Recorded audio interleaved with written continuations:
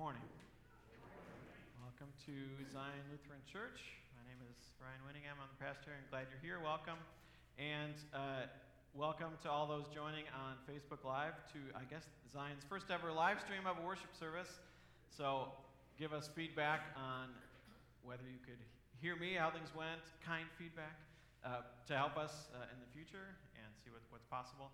Obviously, I would say on Thursday, as we printed bulletins, life was still relatively normal, and a lot changed since then. And so, first of all, I'm standing here in a strange spot. That's for the camera thing, and so you can see the screen and made some adjustments. And obviously, many others for worship. First of all, grab one of these if you haven't. They're on the back table. We reprinted the bulletins this morning so they have the hymns in them, then you don't have to touch a hymnal. And so we've done as much as possible to take safe steps to be together in worship and obviously pray God's guidance to anyone else and other churches and people in what's going on. First, as we begin, before we sing the first hymn, Jesus, Refuge of the Weary, which God lines these things up well. That was hymn chosen long before anything happened this week, but it's still always true. Where do you go when life feels out of control? Where do you turn when anxiety rises? And Jesus, He is our refuge for the weary. And so that's one of the reasons I'm glad to be together with you all, whether you can join us in person or joining us virtually. But we have a strength and a hope and the Prince of Peace, peace giver. And so as we worship, God joins us, and we pray that God gives us that peace that, as the scripture says, goes beyond our understanding. Well, as we begin this morning, I want to read one thing, and that is, some of you may have seen this gone around, made the rounds on the internet a bit, and that is way back in 1537, when Martin Luther was pastor and professor in Wittenberg. The Black Plague swept back through Wittenberg, so 200 years before it had killed a lot of people throughout Europe, and then came back 200 years later, and people were afraid and said, what do we do? Do we run away? Do we leave? What do we, and truthfully, the Black Plague was far more terrifying than the coronavirus in that it really did kill you if you got it, more or less. And so, not to minimize what we're going through now, but some parallel in that he addressed to another pastor, to a Christian, say, what do we do? How do we live? So I want you to hear this. He wrote in a personal letter, he says, I shall ask God mercifully to protect us. I love this. Then I shall fumigate. Help purify the air, administer medicine, and take it. I shall avoid places and persons where my presence is not needed, in order not to become contaminated and thus inflict and pollute others to cause their death as the result of my negligence. If, though God should wish to take me, He will surely find me. And I have done what He's expected of me, so I'm not responsible for my death or the death of others. If my neighbor needs me, however, I shall not avoid place or person, but will go as I have stated above. See, this is such a God-fearing faith because it is neither brash nor foolhardy, and also does not tempt God. So it reminds me of Psalm 46. God is our refuge and strength and ever-present help in trouble. And then as God's people, we say, okay, God, we go serve in your name. And we hold those together, trusting God and yet serving God by serving others. And so we come together to trust God. Well, I invite you then to stand, and we're going to sing Jesus, Refuge of the Weary.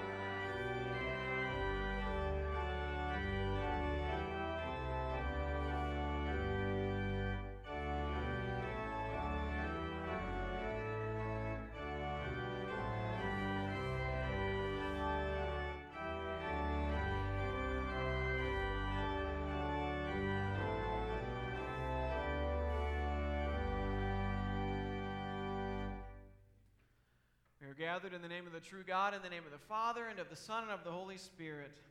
Amen. One thing I forgot to say as we begin, and that is for those of you joining us on Facebook Live, if you go to zionholland.org, you will find the bulletins to service there. And so if you're on a computer, you could pull up another tab and follow along there. So zionholland.org, and follow along with the bulletin. And as we begin in God's name and come into God's presence, we confess our sins. And so God's word says, our help is in the name of the Lord. If you, O Lord, kept a record of sins, O Lord, who could stand?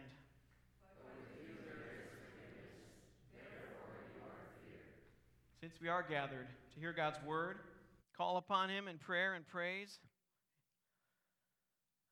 let us first consider our unworthiness and confess before God and one another that we have sinned in thought, word, and deed, and that we cannot free ourselves from our sinful condition. Together, as his people, let us take refuge in the infinite mercy of God, our Heavenly Father, seeking his grace for the sake of Christ, and saying, God, be merciful to me, a sinner. Almighty God, have mercy upon us, forgive us our sins, and lead us to everlasting life. Amen. Almighty God, merciful Father, in holy baptism you declared us to be your children and gathered us into your one holy church, in which you daily and richly forgive us our sins and grant us new life through your Spirit.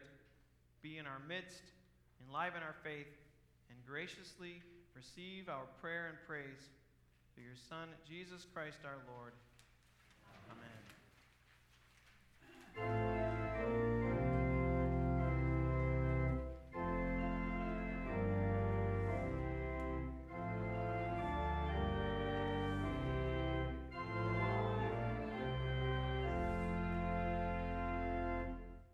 The Lord be with you. And also with you. We pray.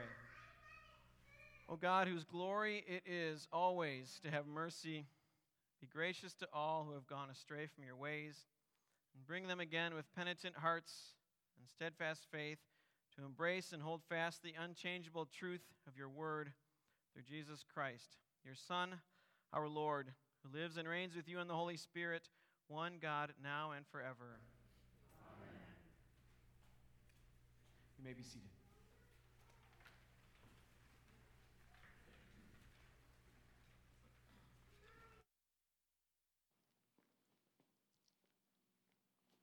The Old Testament reading is from Exodus 17, verses 1 to 7. All the congregation of the people of Israel moved on from the wilderness of Sin by stages, according to the commandment of the Lord, and camped at Rephidim. But there was no water for the people to drink. Therefore the people quarreled with Moses and said, "Give us water to drink." And Moses said to them, "Why do you quarrel with me? Why do you test the Lord?" But the people thirsted there for water, and the people grumbled against Moses and said, "Why did you bring us out of Egypt to kill us and our children and our livestock with thirst?" So Moses cried to the Lord, "What shall I do with these people? They are almost ready to stone me." And the Lord said to Moses, "Pass on before the people, taking with you some of the elders of Israel, and take in your hand the staff with which you struck the Nile, and go. Behold, I will stand before you there on the rock at Horeb, and you shall strike the rock, and the water shall come out of it, and the people will drink." And Moses did so in the sight of the elders of Israel. And he called the name of the place Massah and Meribah, because the quarreling of the people of Israel, and because they tested the Lord by saying, "Is the Lord among us or not?" This is the word of the Lord. The epistle reading is from Romans chapter 5, verses 1 to 8. Therefore, since we have been justified by faith, we have peace with God through our Lord Jesus Christ. Through him we have also obtained access by faith into this grace in which we stand, and we rejoice in hope of the glory of God. More than that, we rejoice in our sufferings, knowing that suffering produces endurance, and endurance produces character, and character produces hope. And hope does not put us to shame, because God's love has been poured into our hearts through the Holy Spirit who has been given to us. For while we were still weak, at the right time Christ died for the ungodly. For one will scarcely die for a righteous person, though perhaps for a good person one would dare even to die. But God shows his love for us in that while we were still sinners, Christ died for us. This is the word of the Lord.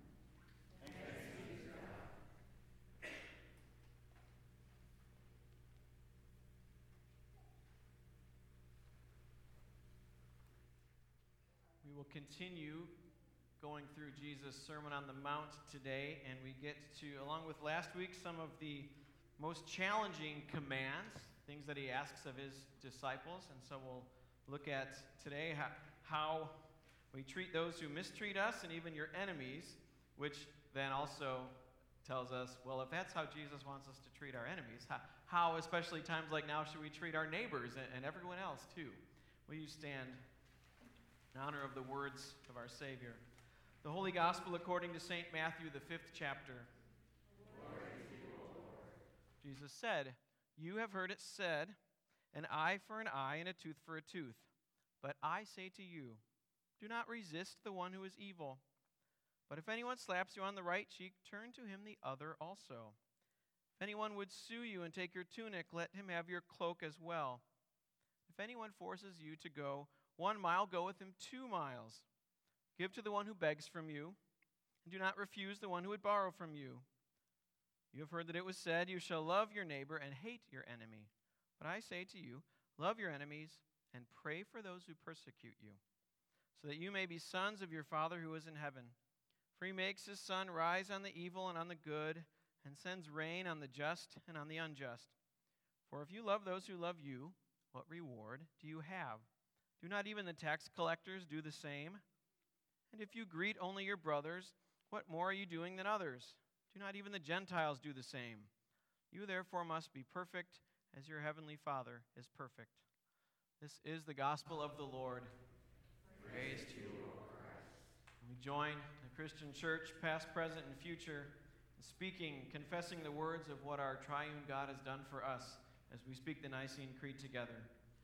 I believe in one God, the Father Almighty, maker of heaven and earth, and of all things visible and invisible, and in one Lord Jesus Christ, the only begotten Son of God, begotten of his Father before all worlds, God of God, light of light, very God of very God, begotten, not made, being of one substance with the Father, by whom all things were made, who for us and for our salvation came down from heaven, and was incarnate by the Holy Spirit of the Virgin Mary, and was made man, and was crucified also for us under Pontius Pilate.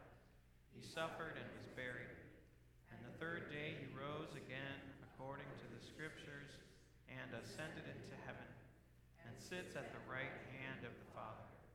And he will come again with glory to judge both the living and the dead, whose kingdom will have no end.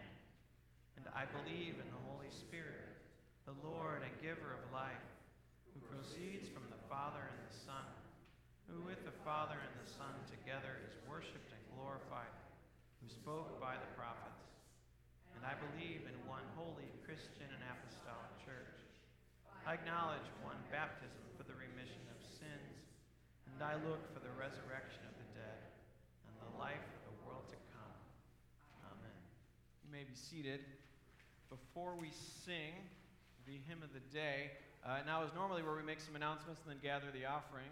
That being said, we're not going to be passing plates. The offering plates are in the back. If you wish to give generously to God's work here, we'll leave them back there.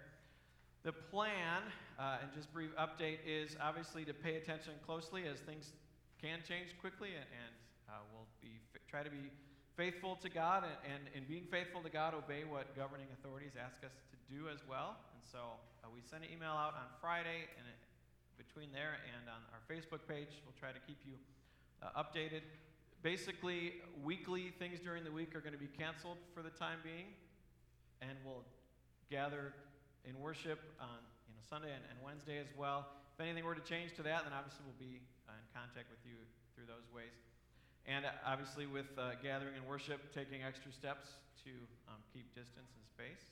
But as long as God allows us and we're allowed, we'll gather and worship the Lord, be renewed by Him together, and then go about our earthly ways and lives to serve others. So we'll now continue worshiping God by singing the hymn of the day, Jesus in Your Dying Woes.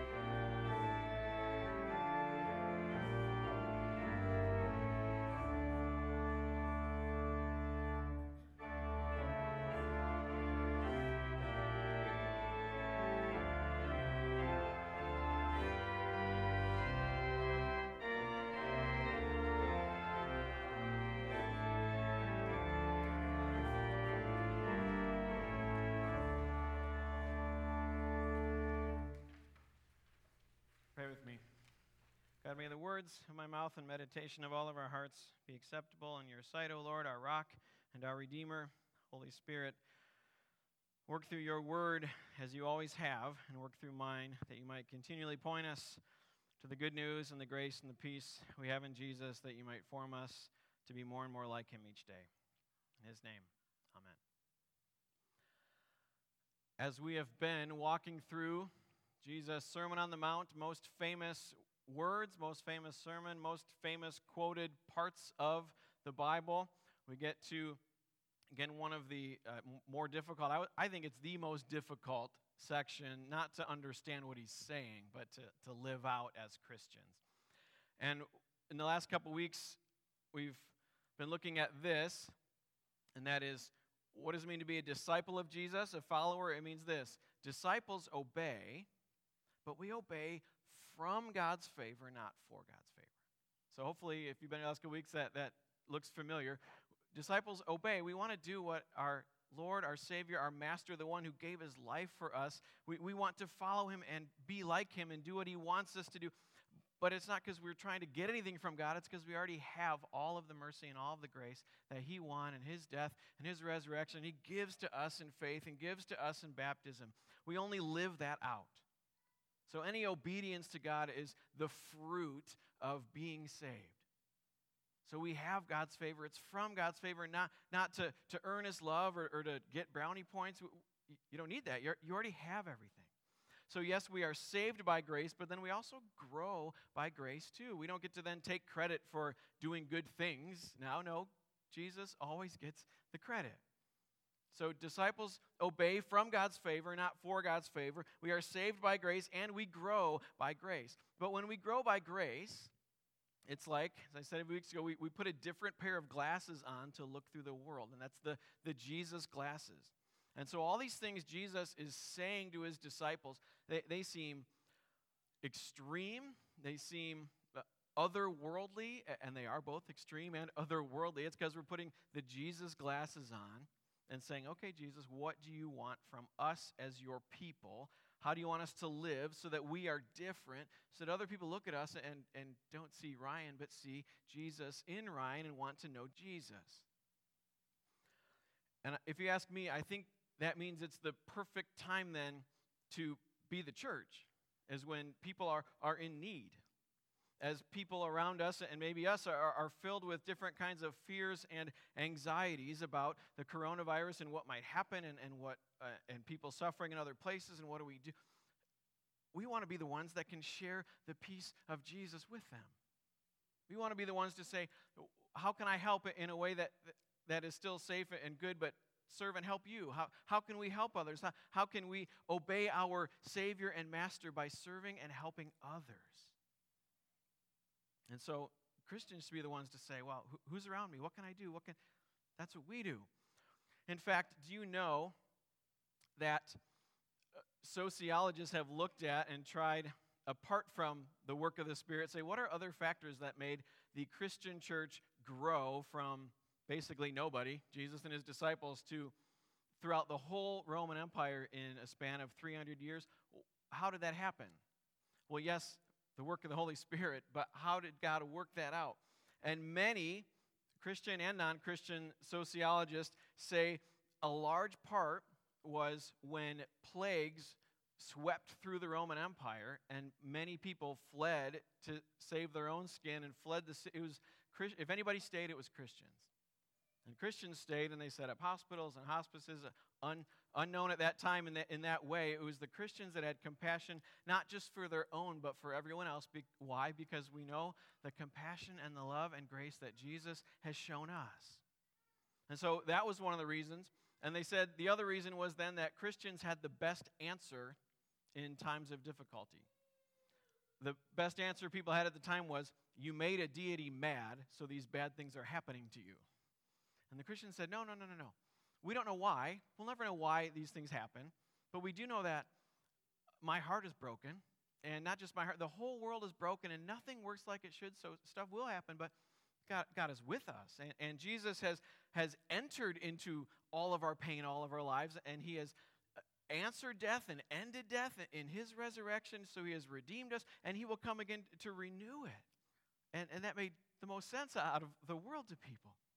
So we as his disciples, we follow and we obey. Now, let's then turn to what Jesus has for us today in the Sermon on the Mount, which is admittedly quite a challenge. So we're going to pick up where we left off. And Jesus is making some strong, you might say, moral commands to people. He's saying, you have heard it said, parts of the Old Testament, this is what you know, but here I'm telling you something else, something more, something different, or telling you God's original will, original intent for what was said. And if you remember back to last week, we're trying to do something with Jesus' commands, and that is, in this part of the Sermon on the Mount, if you hyper-focus on some of the words and phrases, you can kind of get sent off into a tree or into a ditch. So we're trying to drive down the middle here. The middle, anybody know where that is, by the way? It's in Michigan. Tunnel of Trees up north. Go there in the summer when it's nice. Beautiful. And a good example of drive down the middle, don't veer off and hit a tree or in other places off a cliff or in a ditch. With some of these commands Jesus gives, he says a lot of specifics, and if you kind of zero in on those too much, you might veer off. What's the main point of what he's saying here? So we're going to look for God's main idea, God's general truth, the main point. That's what we're looking for. And then I'll show you today where we really have to avoid what I would call on the one side hyper-literalism. If you overfocus on a phrase, you might come to a weird conclusion of what Jesus wants or doesn't want.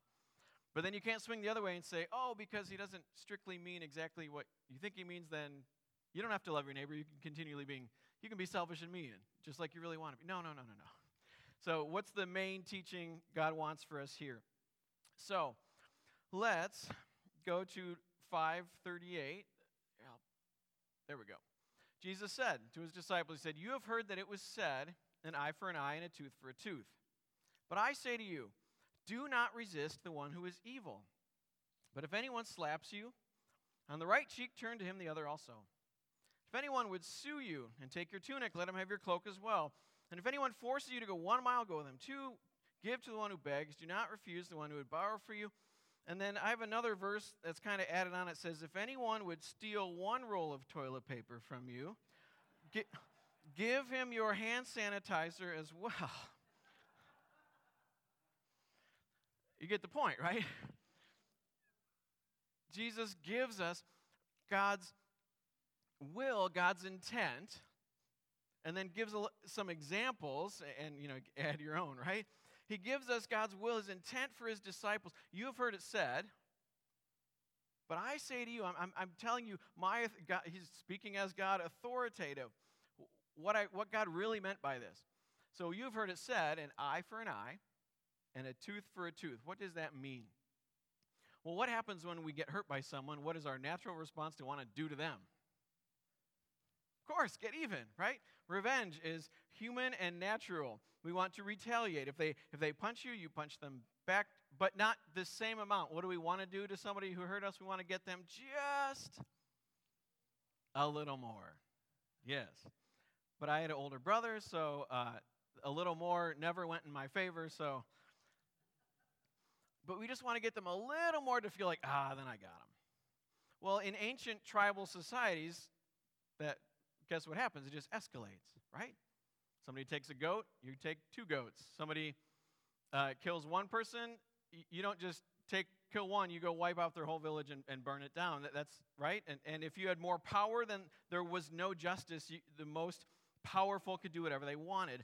And so this is God, and other societies and practice this as well. If you say an eye for an eye, that's actually justice.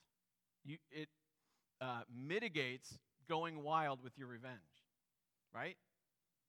You are wronged in one way, you get this back and no more. So it's actually a good thing. However, revenge never, the thirst for revenge never goes away in our hearts, does it? So Jesus is saying, well, you were given justice, but your heart still wants to take revenge. It's hard. We want it. You're hurt. You're angry. It makes sense. And what does Jesus say? Don't live that out. Be merciful. Show greater love to someone who has hurt you.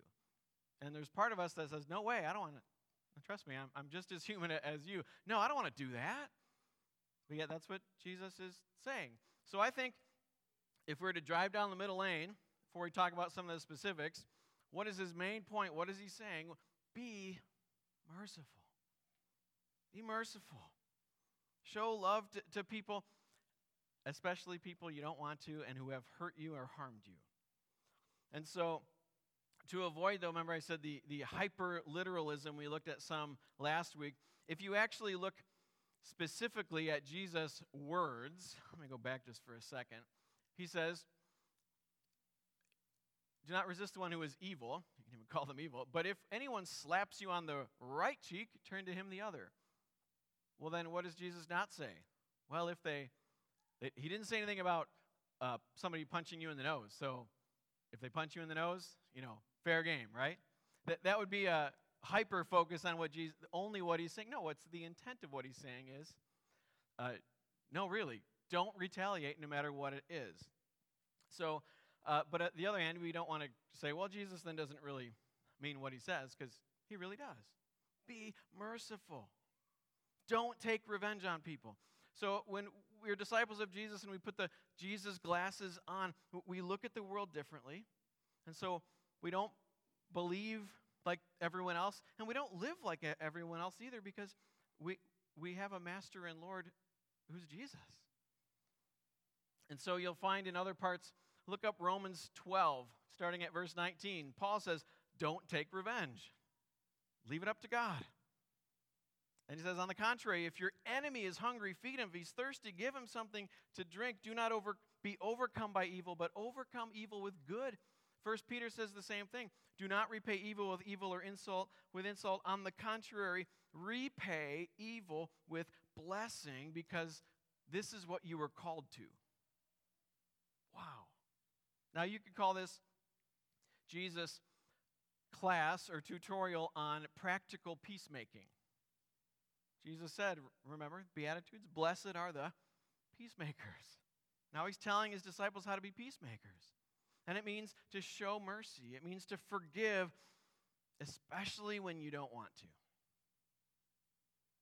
Show greater sacrifice and greater love, especially to someone who mistreats you. Yes, this is hard. Now, to be fair, I don't think Jesus is saying, go be a doormat. Go get walked on and say, just take anything anyone ever does to you and never say anything. No, he's not saying that.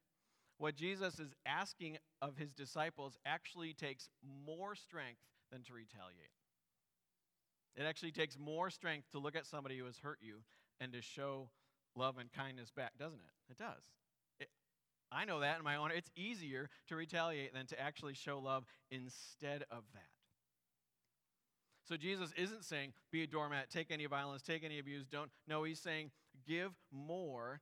It seems impossible, but you might win that person over. God might use that to change their heart to truly know Jesus.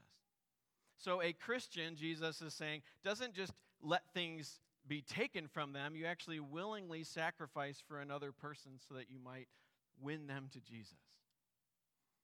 And guess what?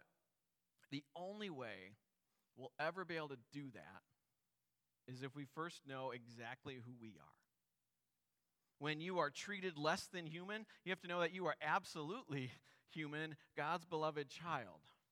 Right? That's the only way you'll ever be able to do that is if you know exactly who you are, that God has called you his child, that Jesus has given you his identity, his perfect identity, that you are baptized and washed and forgiven and renewed, and you are a new creation, completely secure in Jesus. So that when someone disrespects you, the only way you can respond kindly is by being completely secure and knowing that you are already beloved by Jesus and that you stand on the eternal rock. That's the only place. Otherwise, there's no chance, right? We know this. And this is how Jesus says, treat people that mistreat you. So then it makes me wonder about our current situation now. If this is what Jesus is saying, how to treat people that mistreat you, how much more should we want to treat and care for those around us that, we know and love, and our neighbors are, right? Care for them. Care for neighbors. Care for friends and family. And so as a church, I want to ask you to pray, and we're going to continue to brainstorm and pray what it means to serve other people during this time, no matter how long it is or what may come. There's a lot of unknowns. But what is known is this is a time for the church of Jesus to shine. We should be known for loving our neighbor. And according to Jesus, especially if we don't like them.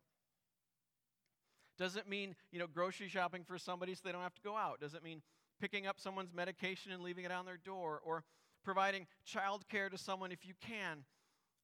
Doesn't mean pray for people who are suffering, or write letters to people who feel really lonely at home. Be merciful. Love your neighbor. And yes, especially if you don't want to. Okay, let's move to the next section. Jesus said, he ramps it up even, if you can imagine him ramping it up from there. You have heard that it was said, you shall love your neighbor and hate your enemy. But I say to you, love your enemies and pray for those who persecute you, so that you may be sons of your Father who is in heaven. For he makes the sun rise on the evil and on the good, and sends rain on the just and on the unjust. For if you love those who love you, what reward do you have? Do not even tax collectors do the same?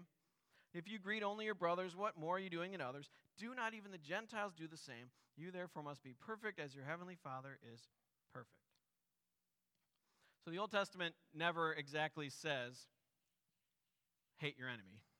Certainly says, love your neighbor. Leviticus, love your neighbor as yourself, became part of the Shema. Love the Lord your God with all your heart, soul, mind, and strength, and love your neighbor as yourself. But it never says, hate your enemy. But what happens is, over time, Jewish leaders with hearts self-centered and selfish like mine and yours eventually say things like, well, okay, love your neighbor, but is everybody your neighbor? Well, maybe not everybody's your neighbor. Well, then if not everybody's my neighbor, then who is my neighbor? And then you start making lists of who's my neighbor, and then, if Jim Bench isn't my neighbor, then I don't have to be nice to him, right? And you can see how this goes very quickly. And so by Jesus' day, there's a who's my neighbor, who's not my neighbor, which sounds like another parable Jesus tells, right? Who's my neighbor, who's not? So Jesus kind of comes out and says, you've heard it.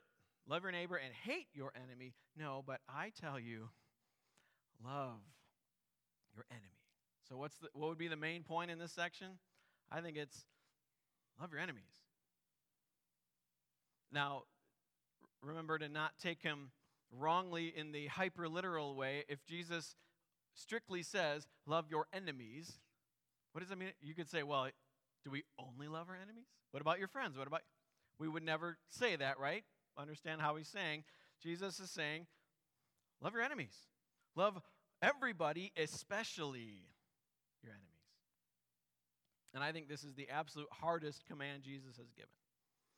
I think it's the absolute hardest because when you've truly been hurt by someone, if you've been abused by someone, if they've stolen from you, if they've taken something from you that can never really be repaid in this life, that's hard. And Jesus says, love them, pray for them. Man, that is tough.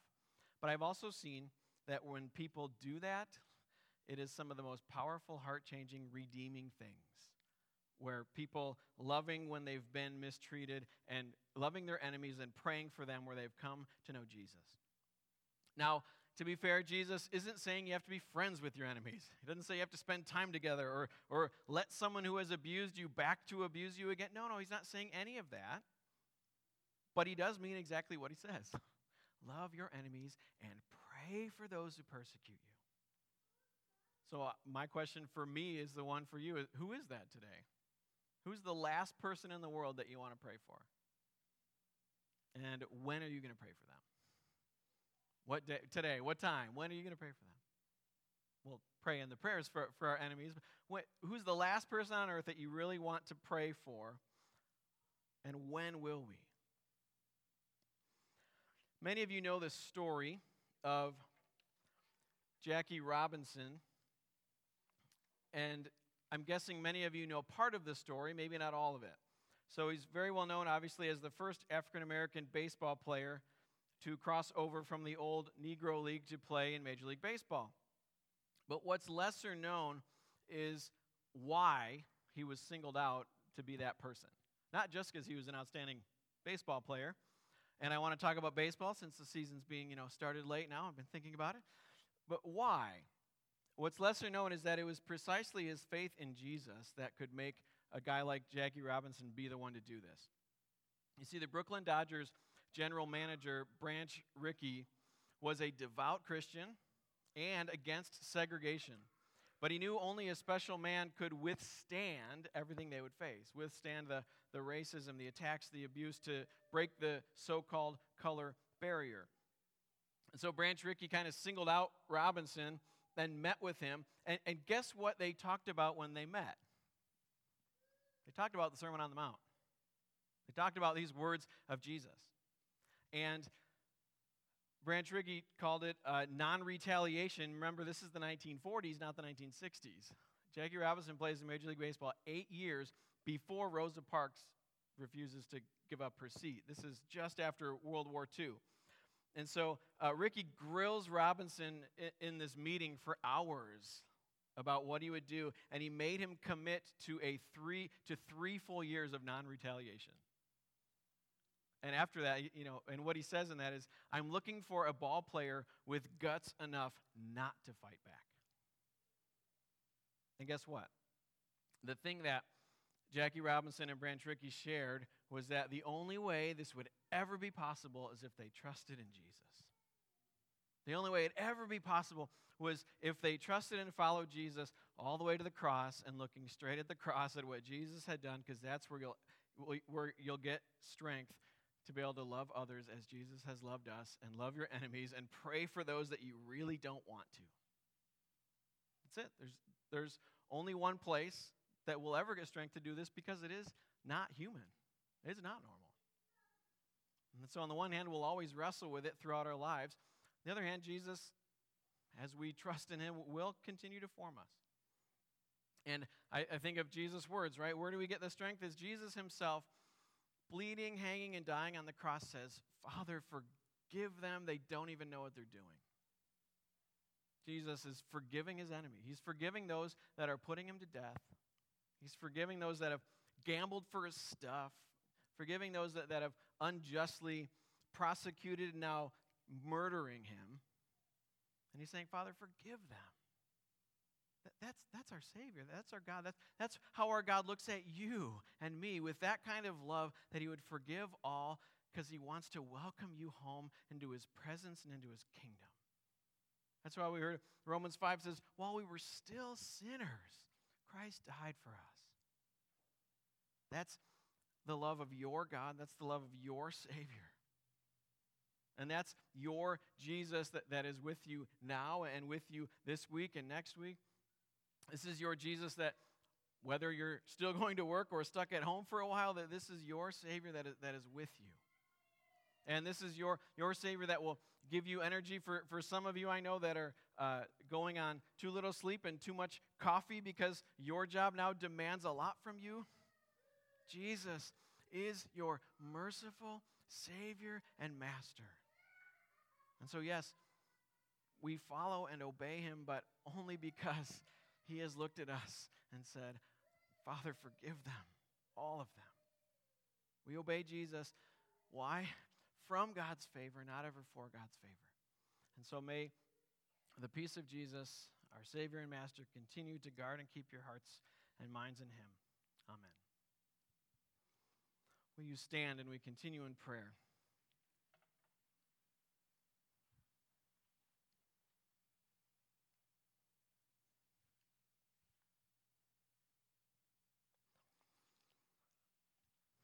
And as we pray, I'm going to open us up in prayer, and then I'm going to leave some silence in between petitions for various things going on, and people.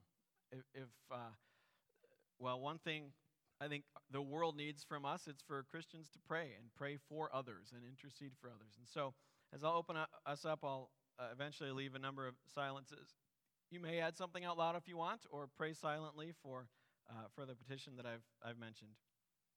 We pray. Gracious God, you are the Lord of the universe. You control all. You rule all. And we come before you asking for you to act in power. And so we thank you that your grace and mercies are new every morning as the sun rises and sets. They are signs of your faithfulness. And we ask that you would continue to give us your peace, calm any anxieties we have. We thank you for the forgiveness you give us and that you would lead us to forgive others. And we ask you that you would give us hearts that would love our enemies and even pray for them and serve them. So, Lord, whoever that is for us, for each of us today, who will we pray for and when? Lord, lead us to that today. And we pray for our enemies, that you would change our hearts, but also turn more hearts to know you and know the grace and peace we have in you. Heavenly Father, we ask you to come uniquely at this time, as that many are joining us from home, and many need to stay home in this time of pandemic. We ask that you would unite us by your Holy Spirit and show us your presence, show us your peace, and we pray for many people and things and ask that you would act. And so first of all, God, we pray that you would cause the coronavirus to subside. With all the power in the world, you ask your people to pray the desires of their hearts, as the Psalms say, and so we do. So hear our prayers for that.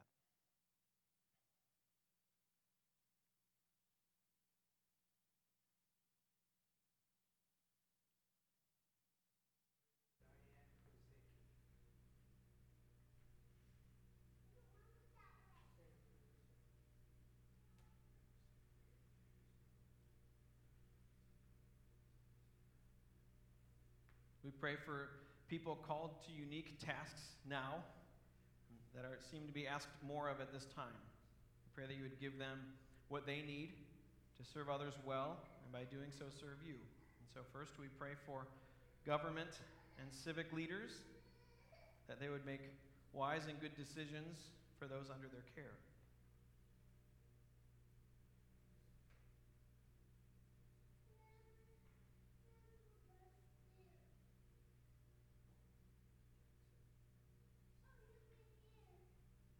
We pray for medical professionals, doctors, nurses, first responders, and any others. Pray that you would give them strength and energy to fulfill their callings, but also keep them healthy.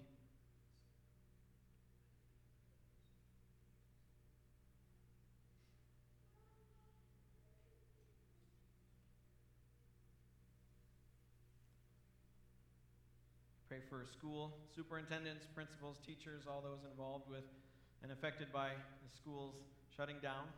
Pray that you would continue to give them resources and means to respond well and to make good decisions, and pray for students as they will be learning from home, and pray that you would allow them to learn diligently in a new way.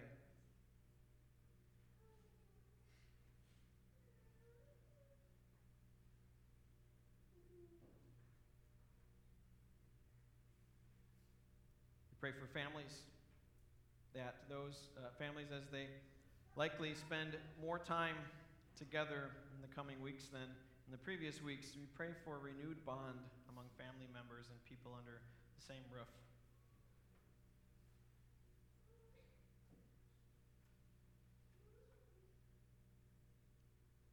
Pray for those that will be affected financially throughout all this, that you would continually provide, show yourself to be the provider. And also for your church. This church, Zion, show us what it means to be the church and to help and serve others in this season. But also your church throughout Holland, throughout our state, our nation, and your church throughout the world. Show us what it means to be the body of Christ now.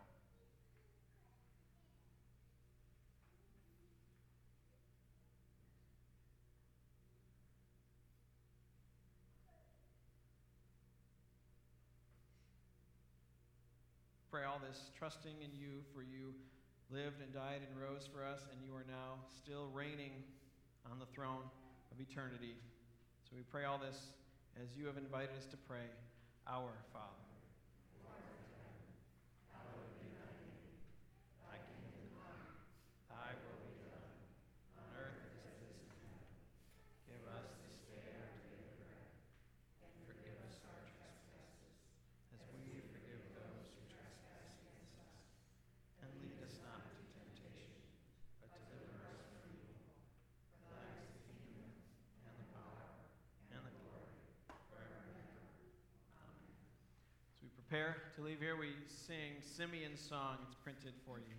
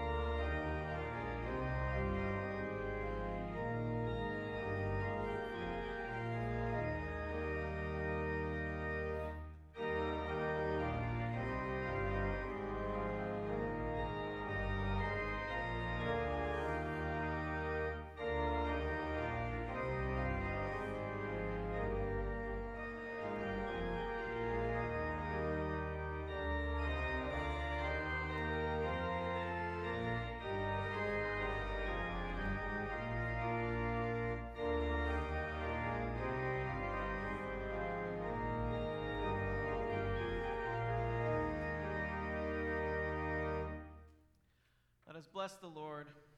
Thanks be to God. The Lord bless you and keep you. The Lord make his face to shine on you and be gracious to you. The Lord look upon you with favor and give you peace. Amen.